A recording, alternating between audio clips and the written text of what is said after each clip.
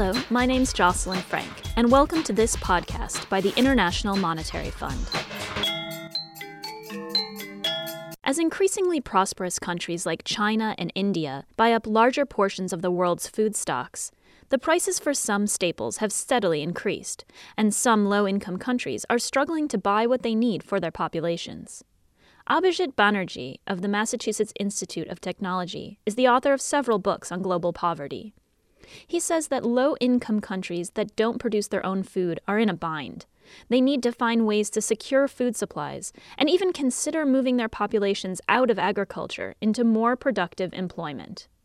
At a recent seminar on commodity price volatility at the IMF, Banerjee spoke about what poor countries can do to protect their populations from surging food prices. But he began by explaining the impact of increasing global demand for food. There's a bunch of countries that are dealing with the fact that China's growth, which is a wonderful thing, and to a lesser extent India's growth, is increasing demand for a set of commodities. And if you happen to be a net buyer of those commodities, you're in trouble. If you take the countries which are basically food scarce, they are having a hard time right now. I mean, if you take the combination of the drought and a general rise in world food prices, a bunch of countries in Eastern Africa are having a very hard time. If we really think that commodity price instability is the way of the next 20 years, do we really want the poor people to be in the commodity industries, so in particular in agriculture? Right now, the rural sector is kind of an imperfect insurance mechanism. Most developing countries don't really have a safety net.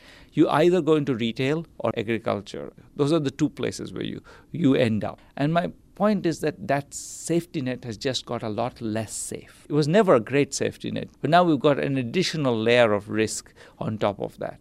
If that safety net kind of goes away, what's left? I think that I'm hearing you're encouraging labor to move away from agriculture and move away from food because of the instability, and yet maybe the bigger players should put their energy actually in that very sector. Absolutely. How do you get people out of agriculture? This is going to be the big challenge for the next 20 years. I think countries need to move some people out of agriculture and a different kind of people who can make bigger investments, who can raise productivity into agriculture. That's something that's going to happen. But it's something that's politically extremely fraught, because what do you do with those people? And what do you do with the people who are going to suddenly end up without an occupation? So I think countries are right in being very nervous about this issue. On the other hand, if productivity has to go up, that's something that will have to happen. This is a very delicate issue, probably the most difficult issue. Are you thinking of it in a sort of theoretical space, these jobs that have not yet been created? Or are you thinking of it in a very concrete way when you're saying that people should be moving away from agriculture? If you ask me, can I name the industry in Kenya that's going to be the industry where they'll be absorbed? The answer is no. Jobs will have to be created. We will not know where. I mean, it certainly varies a lot. But I think a different kind of job, more urban, using more specific kinds of skills will emerge.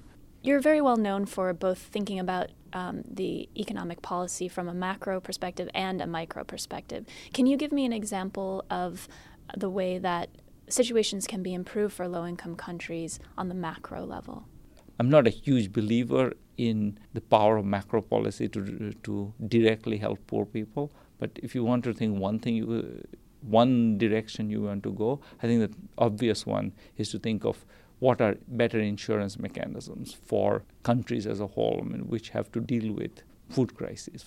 I think the one set of issues that need to be dealt with is creating a set of insurance markets where countries can insure their main crops, for example. And that doesn't really exist. I mean, it kind of exists.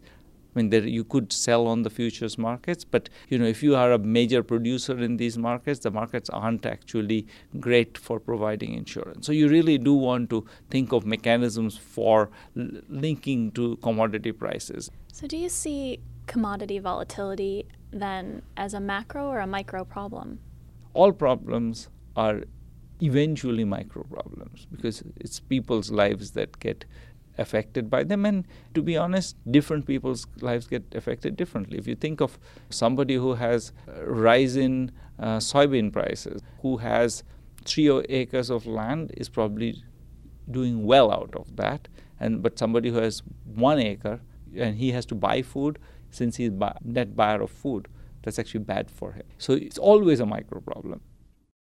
And that was economics professor Abhijit Banerjee.